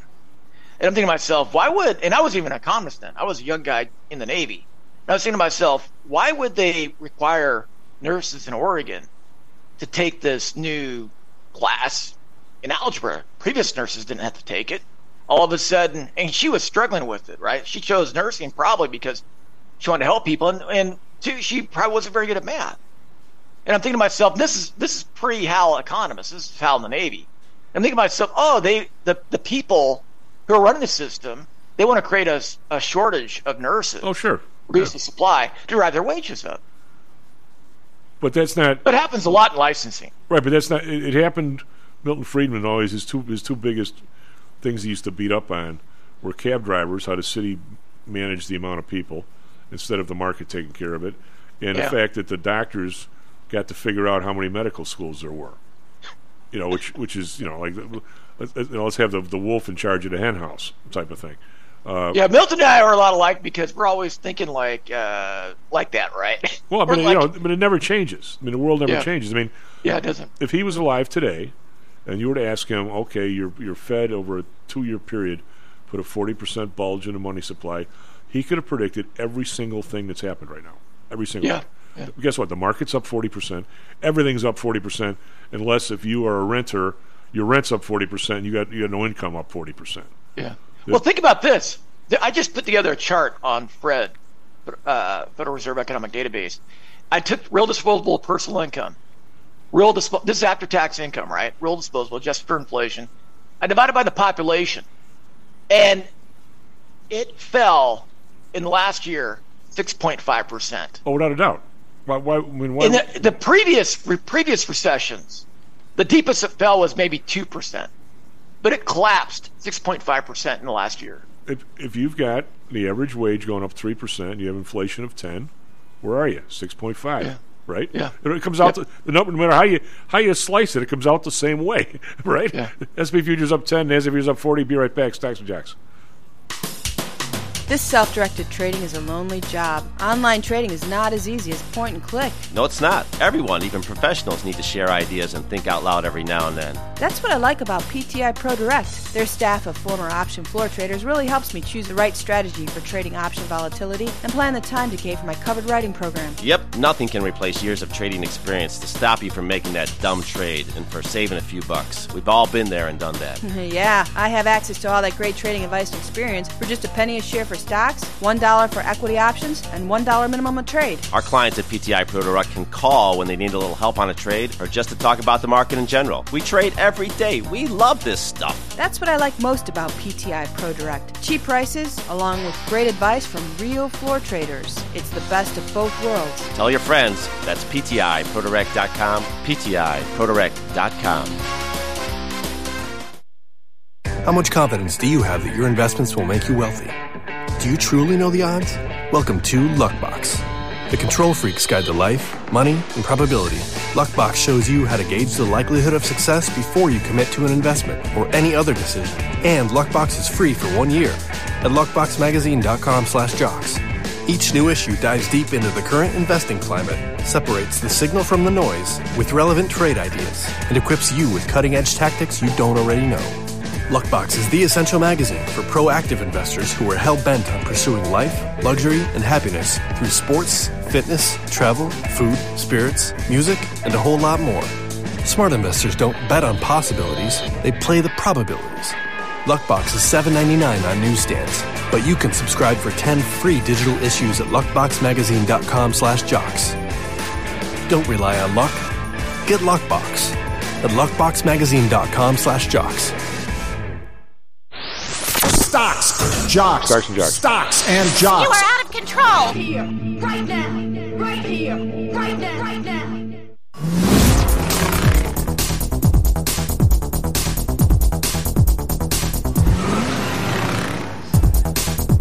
Hello, North Bay Stocks and Jocks. I'm Tom Howell. He's Matt Weber on the board. SP futures up 12. NASDAQ futures up 49. We're trying to be somewhat bullish this morning into this CPI number tomorrow and PPI on Thursday. On Friday, we were kind of bullish all day, and then we ducked on the close and went down. Yesterday, we were kind of flat to maybe a little down all day, and we rose up on the close, almost the same amount we went down the last 15 minutes on Friday. So kind of inconclusive. Now, this morning, we're trying the upside here. We'll see if it hangs in there. Over in Asia, we've got the Nikkei up 13, call that flat. Hang Seng up 180. That's a full 1%, but still under 19,000 as they had two horrible days the end of last week. Shanghai up 17.6%. They've been much more buoyant than Hang Seng. As a way of review, yesterday, the Dow up 200, but the S&P was only up 10, NASDAQ up 24. Like I say, all that happened in the last 15 minutes. Europe, DAX up 89.6%, FTSE down 18.2%, CAC around up 76. That's a full percent. The UK is down because their wage growth came up much more than expected, and which adds to their inflation fears. They're considered to have the worst inflation. Maybe they're just counting it better than other people than anybody else. So that's why they've been kind of muted on their market lately. Bonds down 3 basis points, under 4%, 3.98. We were up over 4% for the last 3 days. Bund unchanged, 2.63. Japan unchanged at 0.46. Oil up 32 cents, 73.31. So continuing its creep to the upside. Now it's at the upper end of this range. It's been a sell here for a while. I don't know if it is this time, but we will see. Brent up 31 cents, 78 even. Natural gas up 4 cents, 271. RBOB up a penny, 258. We've got gold. A little bit of a rally here. Up 760 to 1938. It's at a 3-week high. It sure doesn't seem a 3-week high at 1938, but it is. Silver down 4 cents, 23.30. Copper down a penny, 376. We've got crypto down 263 now, 30,416. I say crypto, I mean Bitcoin. And the U.S. dollar is up a little bit against the euro. The euro is down to 109, but it's down against the pound. The pound's 129. The pound's looking like it's heading for 130 or something, which is the highest it's been in a real long time. Because they keep raising their rates over there. That's what causes that to move. Matty, what do you got for us? Traffic, weather, sports. 38 minutes past the hour. Good morning to everyone out there. We have a crash on I-57 northbound just before Dixie Highway. That's causing stop-and-go traffic. Expect delays on I-57 as crews work on that crash. And just west of there, on I-80 on the westbound side before US 45, which is 96th Avenue, exit 145, there is a crash blocking the left lane. And that's causing delays on the westbound side of I-80. So those are the two crashes affecting the south side right now. If you're coming in on Lakeshore Drive from the south side, northbound just before Chicago Beach Drive, there was an earlier crash that apparently just became clear, but there's still some resulting congestion from that crash. So a few accidents to report down south. That earlier crash on the Eisenhower inbound side just before Des Plaines is all clear, but we are seeing high traffic volumes on the Stevenson, Eisenhower, and Kennedy as you would expect here as folks are heading into downtown. Weather today, lots of sunshine early, then we will have some thunderstorms rolling in this afternoon. We'll reach a high of 81, and then when the rain clears, the temperatures are going to drop into the low 70s, so that'll feel nice. Right now it is mostly clear and 72, going up to a rainy high of 81 today. For our Phoenix listeners, sunshine with a high of 109. Right now it's clear and 94. In sports, as we talked about a lot during the first hour, Pat Fitzgerald is out at Northwestern, no longer their head football coach, as he was fired amidst hazing and abuse allegations. And it was Vladimir Guerrero Jr. winning the home run derby last night in Seattle and the $1 million prize money. The All-Star game itself will be played tonight in Seattle. That's a 7 p.m. Chicago time first pitch on Fox. Chief. I just want to talk 1 second here, Hal, and then I'm going to get your guys' opinion, especially now that Maddie's here. He's my expert in this area. I'm thinking about why, because I can remember 1982. This guy, I can't believe this guy died without them ever figuring out what the hell happened to the Tylenol stuff. A lot of things you see, Maddie, in your lifetime, all the little seals on bottles. Well, I was born in 1983, so that was not in my lifetime. That's what I'm saying. So all like the seals you see on virtually every bottle, the fact that very few, unless you get something from the druggist, I don't think you can get a capsule anymore. All that stuff was because of this guy. I'm assuming he did it. I don't know if he did or not. Because he was altering the pills. He took Tylenol. He must have bought it, took it home, took the top off, essentially poured whatever is in the capsule out, and put cyanide in there and brought it back to the store. Somebody did. So when you opened up your Tylenol, but there was no seal on it, you didn't put the factory seal back on, you opened it up and you took a Tylenol and you croaked. And there were how many people in the Chicago area? Crazy. And the guy was never found. And obviously every capsule in the world came off the shelves because you couldn't do that with a tablet, right? Right. So they ended up, and to this day, I don't think Tylenol has capsules. And I don't know, I don't buy those many drugs, but unless something you get from the pharmacist, does anybody have capsules anymore? I assume they do. Some vitamins are capsules. Yeah, right? I've certainly had capsules before, but and seen them. I assume they're still on the shelves. But now, like you said, everything is sealed. If you were to buy anything at the pharmacy off the shelf and took it home, and that seal was tampered with in any way, obviously you're not going to take it. Right. Because the fact that they never was almost like I guess the perfect crime. But you don't even know who the hell you're killing. You wonder what the motivation is for that. God. Yeah, I don't know that story. I've maybe heard of it, but I don't know the details. I wonder if there's any good documentaries on it. I'm sure there are. Oh yeah, I'm sure we'll be hearing it now because the guy. But they kept this guy drew pictures the for prime him. Suspect. They never had enough evidence, huh? No, never had enough evidence, even though they're convinced he's the guy. And but I also now that the Bodias are here, who's going to win?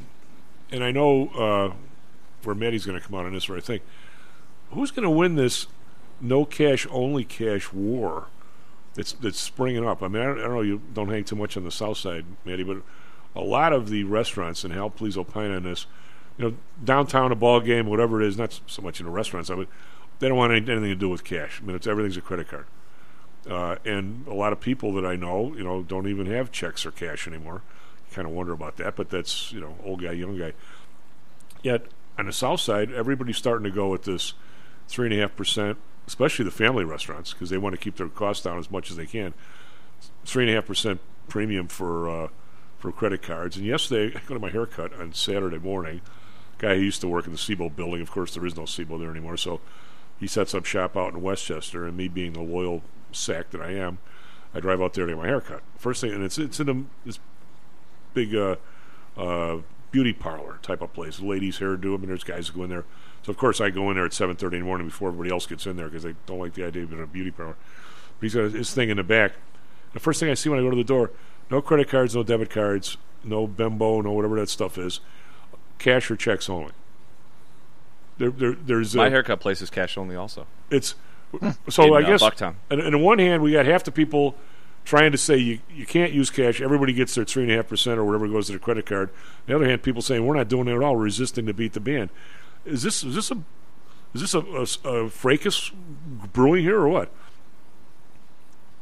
Well, I think I've been coming to New York before we moved here. We come to New York like for 2 months every summer since probably I got married with my wife in 2000.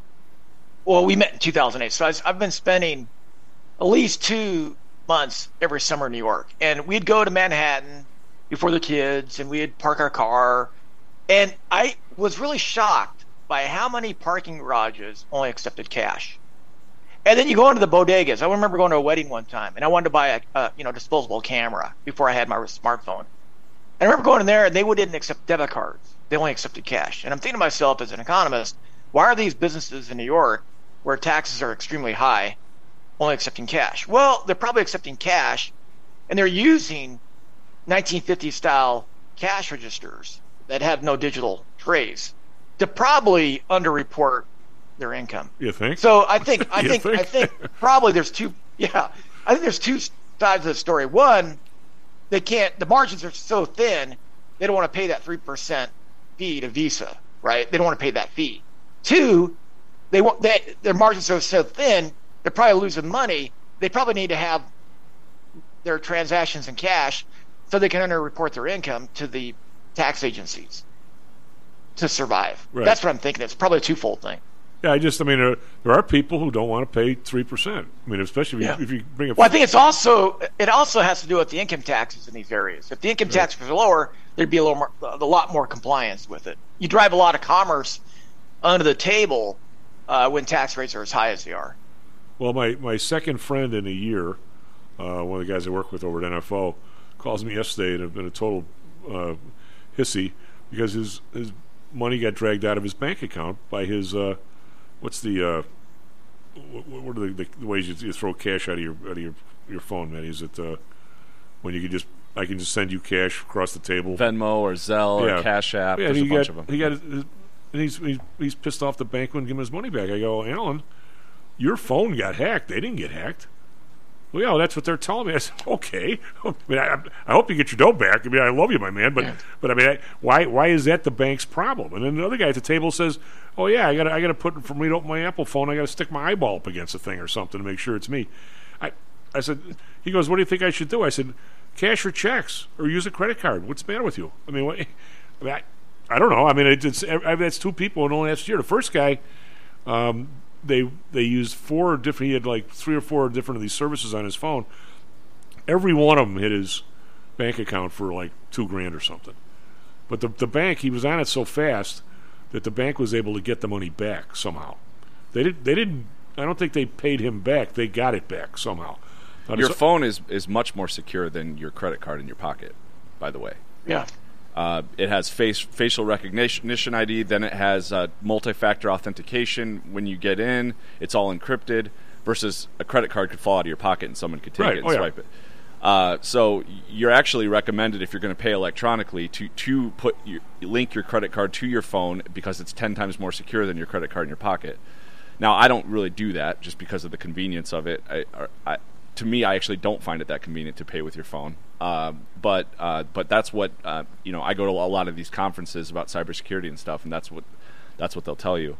But I still see the value in carrying cash and paying with cash in a lot of ways too. I like the anonymity of it. I think that's pretty much it. Well, I think also tipping people with a credit card, that has to be declared on income taxes. Yep. Whereas if you give them a cash tip, that doesn't have to.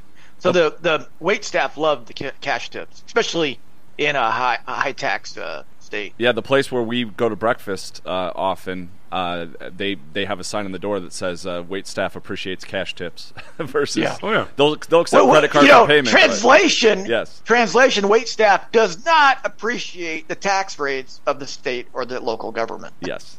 Exactly. Well, but what's the Manny? If I hacked into your phone because I don't have anything on mine, and all of a sudden I shifted, I used Venmo or something, the money's got to go someplace, right? So even if I get it out of your bank into mine, your bank's going to know it came to me. How do I if I was in the thieving business, which I'm not, it still has to show up someplace, doesn't it? Yeah. I mean, I've never, I'm sure it's happened, but I haven't heard of very many Venmo hacks because, it's obviously very traceable and very clear exactly where it went. Well, but didn't aren't there? But doesn't your I don't know what your current firm does. I haven't had a chance to quiz you, but your other firm though, didn't they? One of the things they did was trace down, bank accounts that essentially were attributed to nobody. That there's a lot of accounts. Remember, you weren't having a cocktail with me one night with the Federal Reserve guys when they one of the guys was telling me that the big banks like Chase or somebody, they identified like 100,000 accounts. They didn't know who the hell they were. Really? Or 50, some huge number. And he said first thing they thought were some of them were like CIA and stuff. It wasn't them. It wasn't 100,000. It was like 20,000 accounts. They had, and with money going in and out, on an audit, they couldn't go back. They'd been there a while. They couldn't go back and figure out who had the account. That's scary. They couldn't say, here's Matty Weber and here's the address.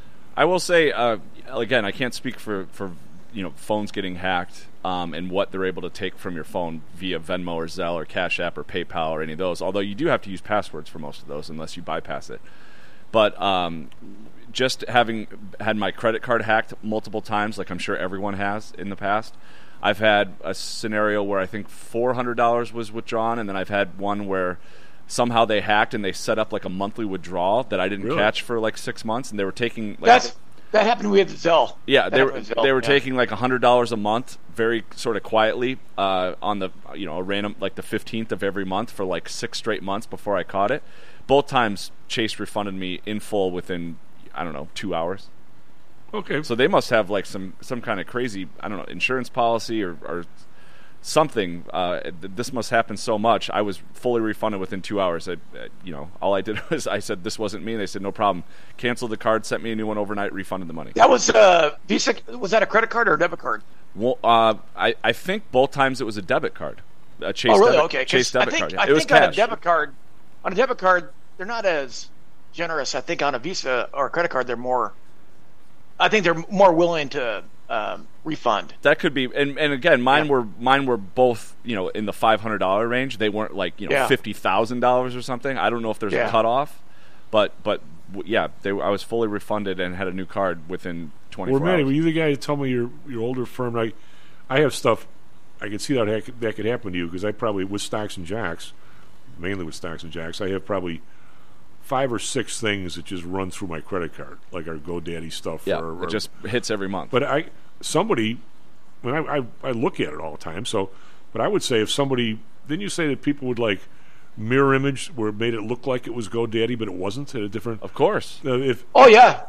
Somebody could probably slip that by me. Yeah, and I wouldn't. But if it was a new company, I'd say, who the hell are these guys? Yeah, for me, it was a new company, and for whatever reason, I missed it for 5 or 6 months, and then I caught it, and they refunded the whole thing. Really? Yeah. Yeah. Well, but you're still thinking that. I know I use my parking app because you told me to never put your credit card in one of those things. No, those things are people put those skimmers on those and all that stuff. Yeah, it's not a good idea. Yeah, New York City is. I think they're noticing that, and now the parking meters in New York City say use the city's app. Yeah, even gas stations are really really questionable. You almost want to pay cash because people put those little skimmer devices that are really hard to notice on those credit card machines that are out there. 24 hours a day. Someone pops in overnight, puts a skimmer on there, picks it up at 10 a.m., and they got 100 credit cards that have swiped it in that few hour period. Those are out there. You're talking about the ATM machine out front of the. Oh, just the gas pump itself. Just the gas pump where you swipe your credit card. Oh, the gas pump. Wow. And then definitely any of those kind of one-off ATM machines that aren't inside of a bank. Ones that are out in the street. Those. Yeah, I would avoid those. Those, of course, at 3 a.m. when you need cash and you're. I need to know this because I'm living in New York for the first time permanently. Oh, yeah. In Idaho, a town of 50 people, you're not gonna have a guy doing that. There's just not enough people to make that profitable in a small town. Well, Hal, what do you change the subject? What are you teaching now? What are the questions you're getting from your guys? I always like to ask you and Russell that because it seems like the questions he's getting from his students and you is right on the times of what younger people are concerned about. What are you getting? What are people most concerned about and things like that? Well, I think my students are mostly concerned they ask me questions about job opportunities. That's what they're concerned with. In yeah. class, they always ask me about job opportunities, and I tell them, look, I think in today's world, you have to have quantitative skills. They don't really ask questions about, I don't know, the economy. Maybe I'm so good at what I do that I explain it really well, but maybe I put them to sleep and they don't care. One of the two. Yeah, one of the two. I can't tell. I always draw this emoji of me on the whiteboard of a circle face with eyeballs, big eyeballs with pupils pointing the wrong direction, and a squiggly mouth and hair standing straight up. It looks like the guy is either clueless or confused. And I always tell my students, that's how we see you guys. We can't tell whether you're confused or you're bored. And so, but the questions I get a lot in my office is about jobs and what they're going to do about, working when they graduate. And I think a lot of young people want to avoid working places like, a hedge fund or investment firm because there's a negative connotation to the big evil corporation. So I just tell them, follow your passions, try to acquire as many quantitative skills as possible. I think having quantitative skills is really important. A lot of people have soft skills, but very few people can do the quant.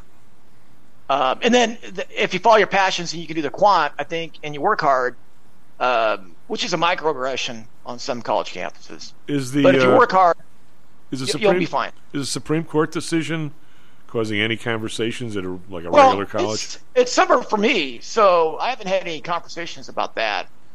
But I did read an interesting article about it. Ryan McMacken from the Mises Institute criticized Thomas's argument. And he was making the argument that, well, if Harvard is a private institution and its owners own that property, the school, the building, the lands, they own the contracts with the professors, because it's their personal property.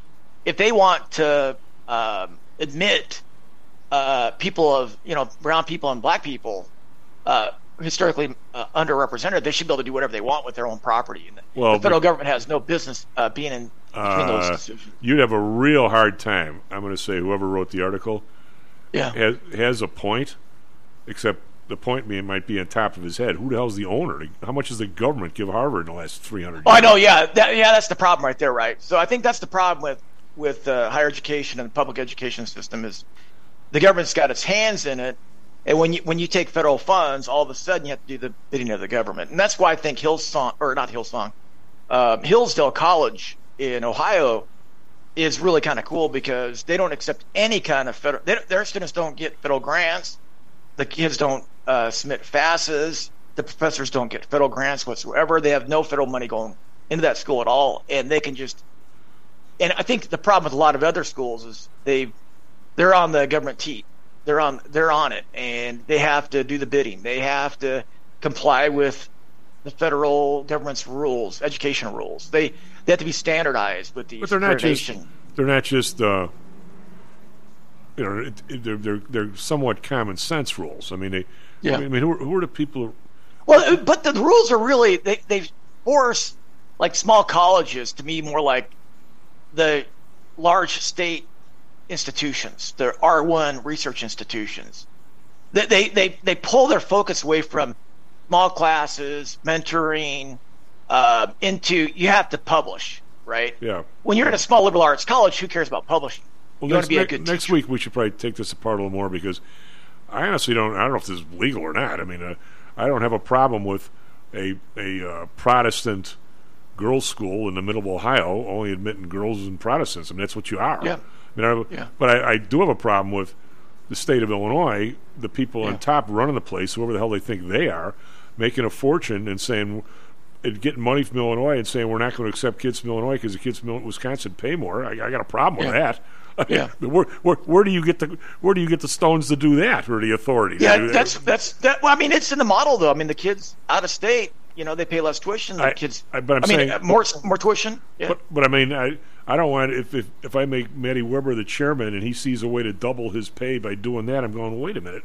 The purpose of Illinois is for Illinois kids. What's the matter with you? Yeah. Hey, by the way, I heard your conversation with Kenny, and I projected this year's numbers of passengers on airlines, and it's below the pandemic levels. Yeah. And I just tweeted it, so it's still below. It's pretty close to pre-pandemic trend levels, but it's still below it. Are we going to take the United American and those boards and that took all the money to keep people and force people into retirement and laid other people off? Are we going to put them in jail for stealing the dough? I think a lot of the problem with the pilots, the employment levels, the pilots, the screeners, the flight attendants, I think a lot of that had to do with mask mandates and vaccine requirements that the federal government issued.